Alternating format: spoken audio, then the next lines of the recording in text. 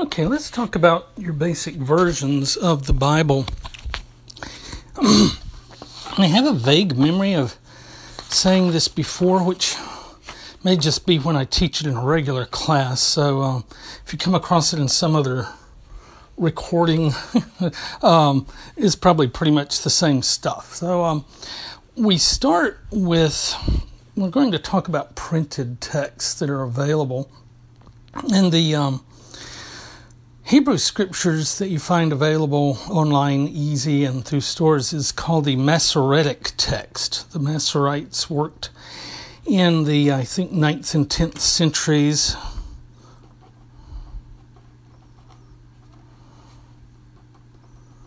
To fix the text of the Hebrew scriptures. They were probably, because they're rather conservative, even though the Codex was available by that time, probably still dealing with scrolls. But at any rate, they wanted to fix the text so that it would be the same in all copies. And so they do things like counting up the numbers of the numbers of letters in each book and in the scriptures as a whole. And they put in notes. And also, to make it easier to read, they add back in vowels, which are points, little tiny points that you see around the letters. The big letters are all consonants. Hebrew is a consonantal alphabet, which means it only had consonants.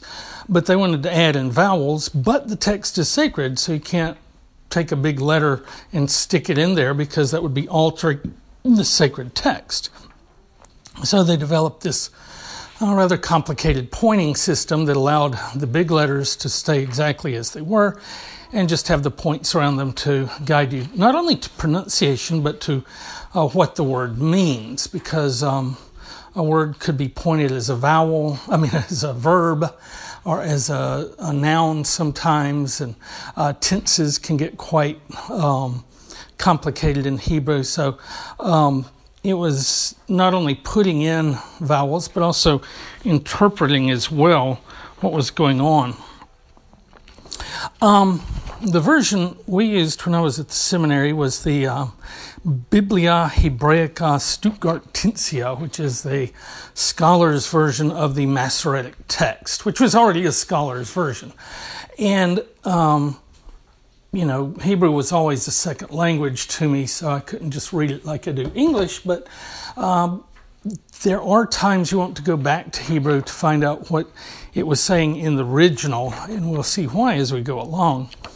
Now, the Greek version of, and the abbreviation for Masoretic text is MT, abbreviation for Biblica Hebraica Stuttgartensia is BHS. All right, next we get to the Septuagint, which is a word which basically means 70 in Greek, or it's derived from that. And according to tradition, it took 70 scholars 70 days to write 70 copies of the Septuagint, and they were all exactly the same. So that what they're saying is this translation is inspired. And the fact is that the Septuagint is about 1,000 years older than the Masoretic text. So even though it's Greek, it's an older Greek than the Masoretic text is. Although we do have copies like from the Dead Sea Scrolls, which are equally as old as the Septuagint or even older, and sometimes they are pretty close to the MT, sometimes they are not. Now, what's critical about the Septuagint, I think maybe we talked about this with the canon. That may be when I was talking about this. So the Septuagint has works in it that were never originally, as far as we know, in Hebrew. So that later on, as Christians grabbed the Septuagint and used it for their own scriptures, which we now call the New Testament, the Jews pulled back from it and reverted back to using the Masoretic text. And I think probably their Torahs are unpointed, so the text may be the same, but I don't think they have the vowels. So when you learn your Greek and are studying the Greek New Testament, all those scripture quotes are from the Septuagint. The one exception I can think of, there are a couple. Maranatha, I think that's Aramaic. And Eli, Eli, lama sabachthani, that's Hebrew, that Jesus spoke on the cross. But other than that, they quote the Greek New Testament. The Septuagint in the Greek New Testament, which brings us to the Greek New Testament. And there are two major versions of this that are available. There's the Textus Receptus, the received text, we'll have to talk about textual criticism sometime, but it was like an ancient game of telephone. You're taking a written document, copying it down to the best of your ability, but that's only going to take you so far. In the early centuries, the church was incredibly poor, and so the text wasn't copied by professional scribes, and it tends to be a bit more haphazard and have kind of mistakes, beginner's mistakes in them. And even once you get a super professional, high-quality class of scholars working, they introduce their own kind of mistakes by correcting the bad grammar of Mark and Paul and the other people who will, write Greek maybe as a second language, and they'll come along and smooth it out. I'm working on my own anthology online, and one thing we have to do is, when we come across some grammatical mistake, decide, well, was that intentional?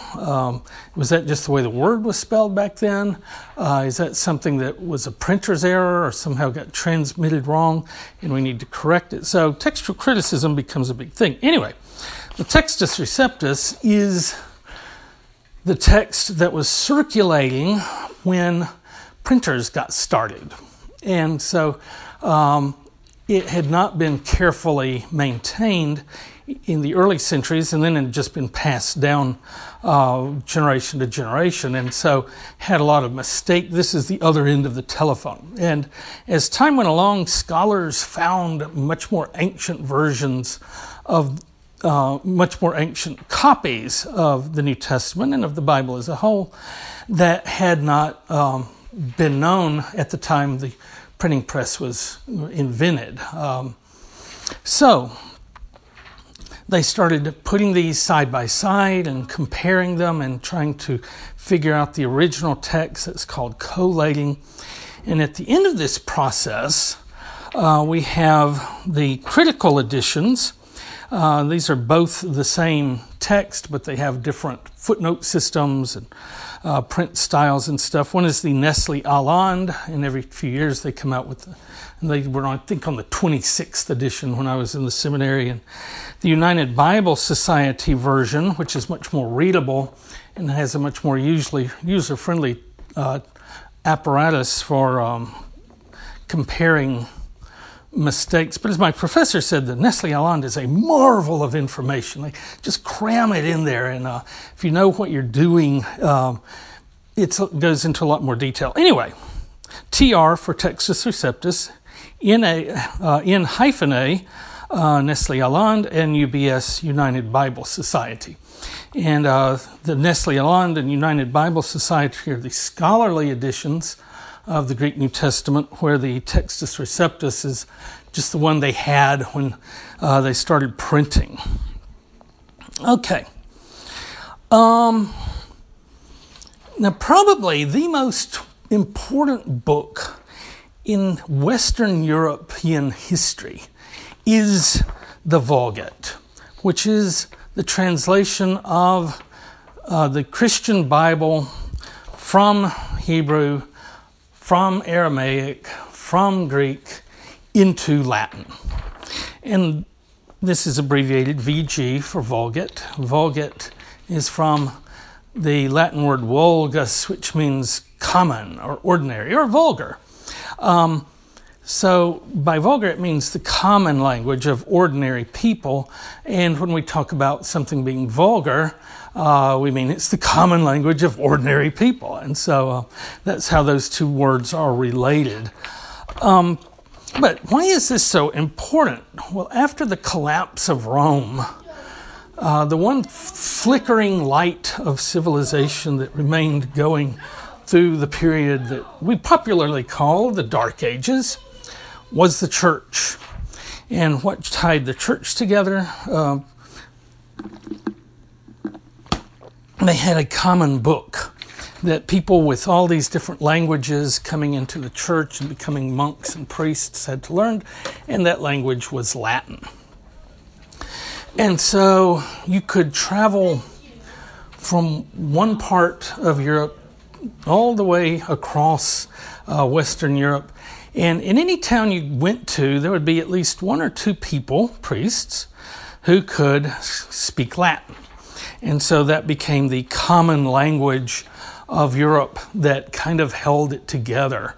So that even thing like Sir Thomas More writing Utopia during the time of Henry VIII writes it in Latin. A lot of important books continued to be written in Latin because it was considered the universal language. And because you had the church and because you had scholars who could read Latin, they read other stuff in Latin and copied it and preserved it. And so what bit of civilization got preserved through the Middle Ages got preserved kind of piggybacking on the Vulgate.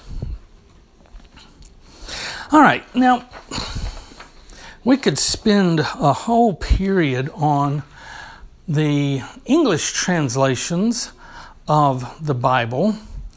How much time do I want to give to that? Let's just talk about a few of these.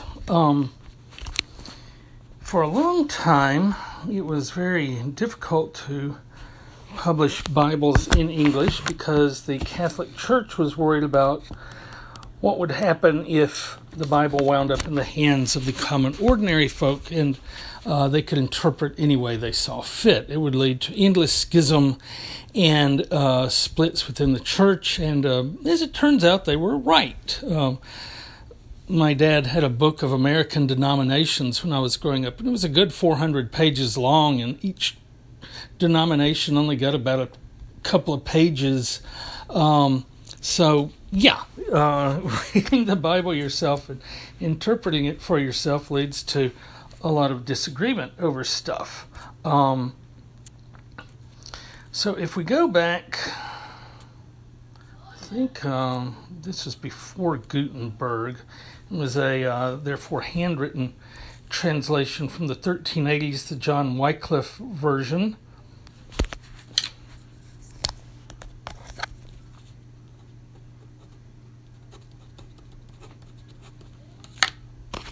Translated from the Vulgate, which was its only source available.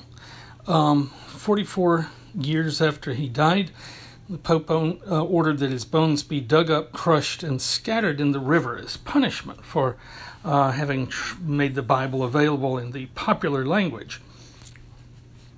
Skipping ahead, Gutenberg invented the press in the 1450s. Pretty soon the Gutenberg Bible, which was, I believe it was a Vulgate, if I recall correctly, was available. And so print Bibles started circulating and made Bibles still expensive, but much more available than they had been.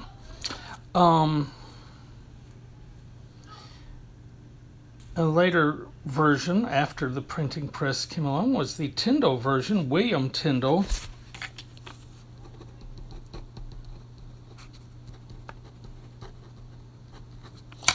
he was a part of the Reformation.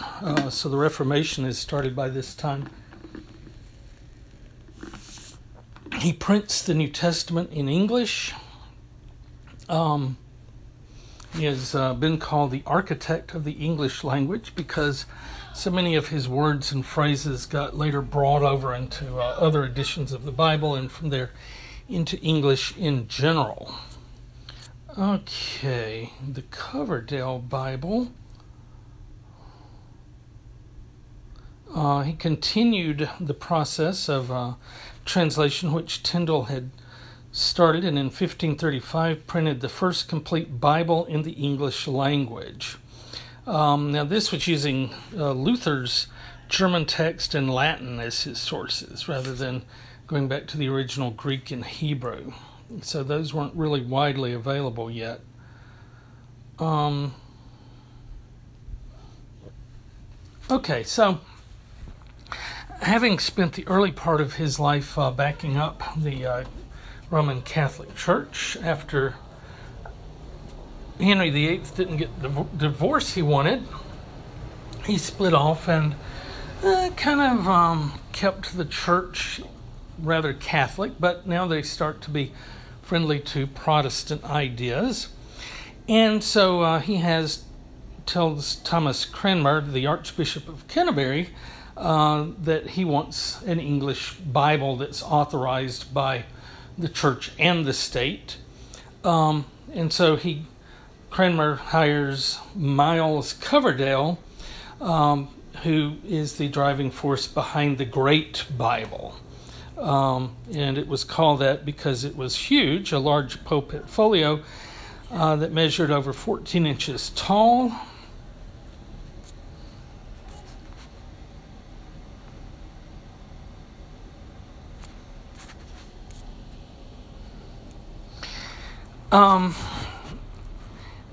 As the Reformation went along, it splintered the way the Catholic Church had predicted that such things would happen. Luther had his breakthrough, and there were other major theologians, one of whom was John Calvin, who was centered at Geneva, Switzerland. And he probably had the most systematic theology out there, very systematic, tending toward rigidity, and we know about the predestination and stuff. And we will actually talk about Calvinism later in the quarter when we study the ways that Bible helps us to interpret later literature. So if you're interested in the points of Calvinism, check out the Goodman Brown lecture down the road. I believe it's the last day, if I keep it, but I think I'll keep it.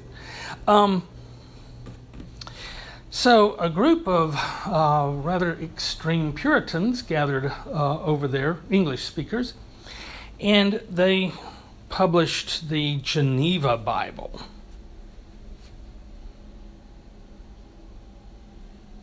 And this was called the Breeches Bible, breeches, because according to this translation, when God threw Adam and Eve out of the garden, he made them breeches. So this was a very Protestant Bible, and you can download this thing from archive.org.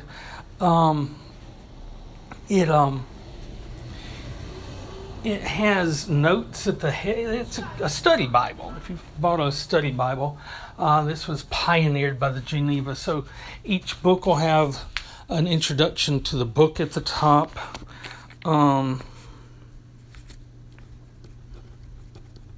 Each chapter will have notes. There'll be notes on the outside margin and notes on the inside margin. And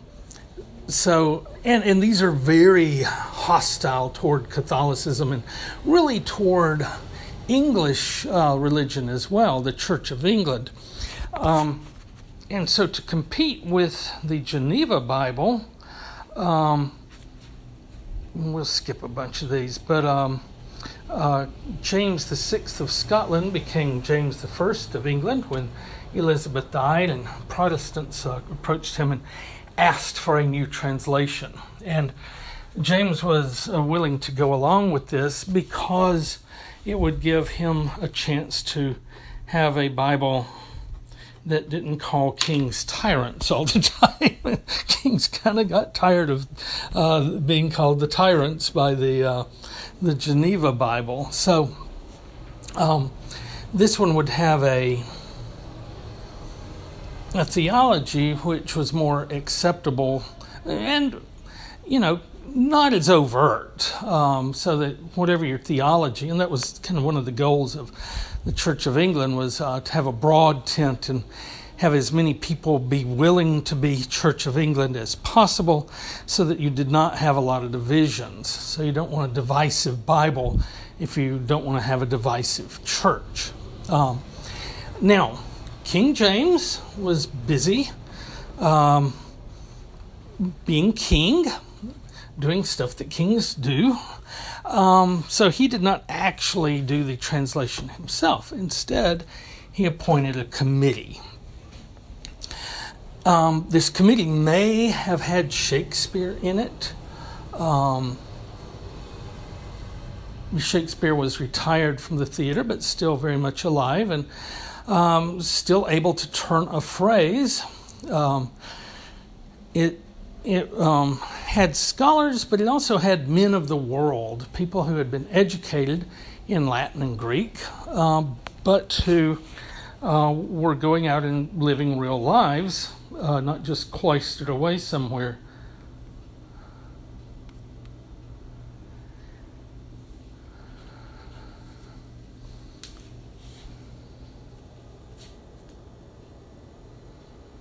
There were about 50 scholars. They would go into Bibles that were already printed and then make their notes in and around the text. And we had a Dr. Jacobs. In fact, he still teaches here sometimes. He's semi-retired. And one thing he would do was study the King James translation, and he's actually gone to England to these great libraries and asked them to unstitch their very rare Bibles so that he could look at the margins where people had written in them as part of the King James translation process. Now, let's talk about the style, the linguistic style, the way that things roll off the tongue when you read the English of the King James Version. And we're using it as our primary text because it is the literary translation of the English Bible. Mostly because of its immense popularity for 400 years. You can find a Geneva Bible, especially nowadays with the internet. It's not the version your grandma and great-grandma and great-great-granddaddy and all the others have been using since the 1600s. That was the King James. And so this is the Bible that casts the shadow in English. When you compare it to modern translations, it is better literature because modern translations aren't translated to be good literature, which was kind of what they wanted for the King James. They wanted it to be beautiful when read. And nowadays the goal is for it to be readable by a third grader, which gives you, the Bible as green eggs and ham. That it's very understandable, which certainly has a point, but it's not nearly as beautiful as the King James. And what we have today is once again an embarrassment of riches. You have dozens and dozens of translations of the Bible into English, so that you never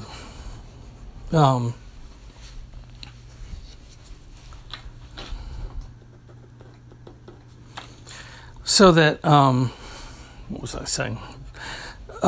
So that no one of those will gain ascendance. So when you memorize the Bible, nobody else will know if it's memorized or not because they have a different Bible. It sounds different from what they learned. So to the degree we have a dominant English translation of the Bible, it's still the King James Version, because all these others are just competing against each other.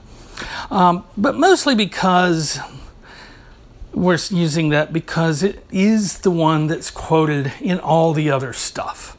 So when you read Moby Dick, you know that Melville and Ahab have spent many, many hours reading the Bible, and they speak the language with that inflection, the these and the thous. And, it's still very Shakespearean, very biblical in the King James Version kind of way. Now, one reason people have argued that the King James is such a good literature is because the Hebrew behind it was good literature. So I've included Genesis 1:1 in several of our translations. We start first, before the translation, it was the Hebrew. Bereshit bara Elohim eth haaretz va'eth hashemayim. I think I got that backward. Bereshit bara Elohim eth hashemayim va'et haaretz. In the beginning, God created the heavens and the earth. Now, the most remarkable thing about this is that it's backward. The Hebrew is printed from right to left, not left to right.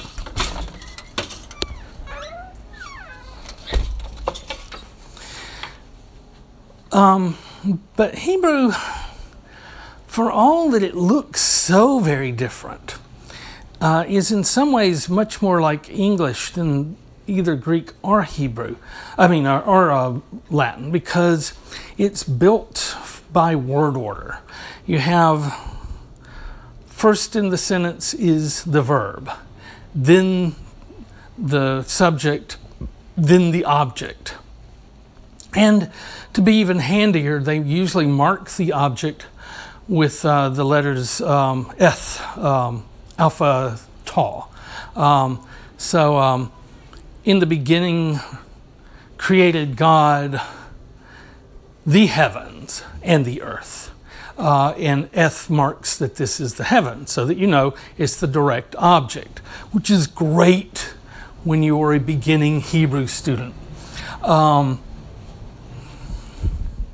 The one major difference in the way word order works is that Hebrew tends to be Yoda speak. In the beginning created God the heavens and the earth.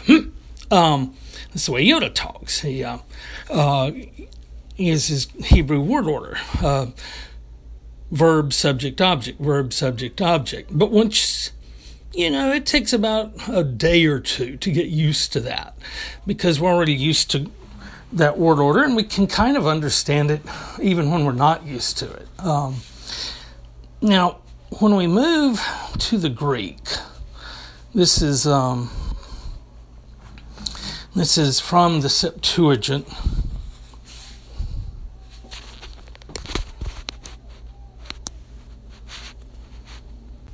Now, when we read the Greek Septuagint, it's this: in arche epoiesin hathias ton uranon kai tain gain. In beginning made God the heaven and the earth. Now, Greek and Latin are different from English because they are inflected languages. That means they have, instead of word order, they have word endings that tell you how they fit. So in arche, that's the object of a preposition. Hathias, the os, omicron sigma on the end, says that is the subject. The omicron nu on the end of uranon means that it's the direct object. So that's how you tell. So you can literally cut these words apart, throw them into a hat, pull them out in any random order, and it'll mean the same thing. Now, you do need to keep your articles together with the nouns they modify along with prepositions, but, in arche, you could just cut that apart, throw it in the hat. Epoiesin, in the hat. Hathias, in the hat. Ton uranon, in the hat. Kai Tang Gain, in the hat. And you take it out in any order you like, and it will mean exactly the same thing. So with all this freedom, all this liberty, all this ability to reword it any way they liked, what did they do? Well, as you can see, they stuck with the exact same word order as the Hebrew. Why? Religions tend to be conservative and hold over the traditional wherever possible, but B, the Hebrew was already good prose, so why mess with it? So for those two reasons, you want to stick with the original Hebrew. So with all this broad variety of what they could do, what they did do was stick with the same word order. Now let's look down at the Latin. In principio creavit Deus caelum et terram. Now the first thing to note about this is, hey, you can already almost read Latin. In principio, in the beginning, creavit, created, Deus, God, caelum, well, that's probably sky. Terra, we already know that's earth. So many words have come into English from Latin, mostly under the influence of the Vulgate, that we can almost read Latin, which is pretty cool. So lobby to get Latin back at Tech.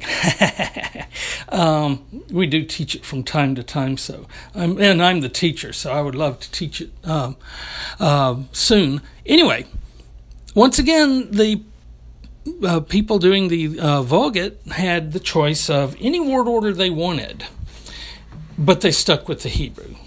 Probably partly out of devotional reasons, but also aesthetic. It's actually really good prose. And some people have argued that English never had good prose. We had good poetry for a long time, but never had good prose until we had widely available English language Bibles, which stuck really closely to the Hebrew style. And so we come to the King James, Genesis 1:1. In the beginning, God created the heaven and the earth. So the only change they made, they put God back in the proper English word order of subject, verb, object, and they made heaven singular, which the Vulgate and the Septuagint also do, whereas the Hebrew is plural, and they for some reason make it singular. But other than that, it's pretty much the Hebrew style. And we find that throughout the Bible, that especially the King James, where possible, follows the Hebrew style. This is one of the theories of translation. If you go for a word-for-word translation, which they kind of do here, you do meaning for meaning so that you don't worry about word order or even word choice. You just try to get the meaning in there somehow and make it as understandable as possible, and therefore you change a lot of stuff to accommodate the modern English reader. And King James is good English. It's also good Hebrew.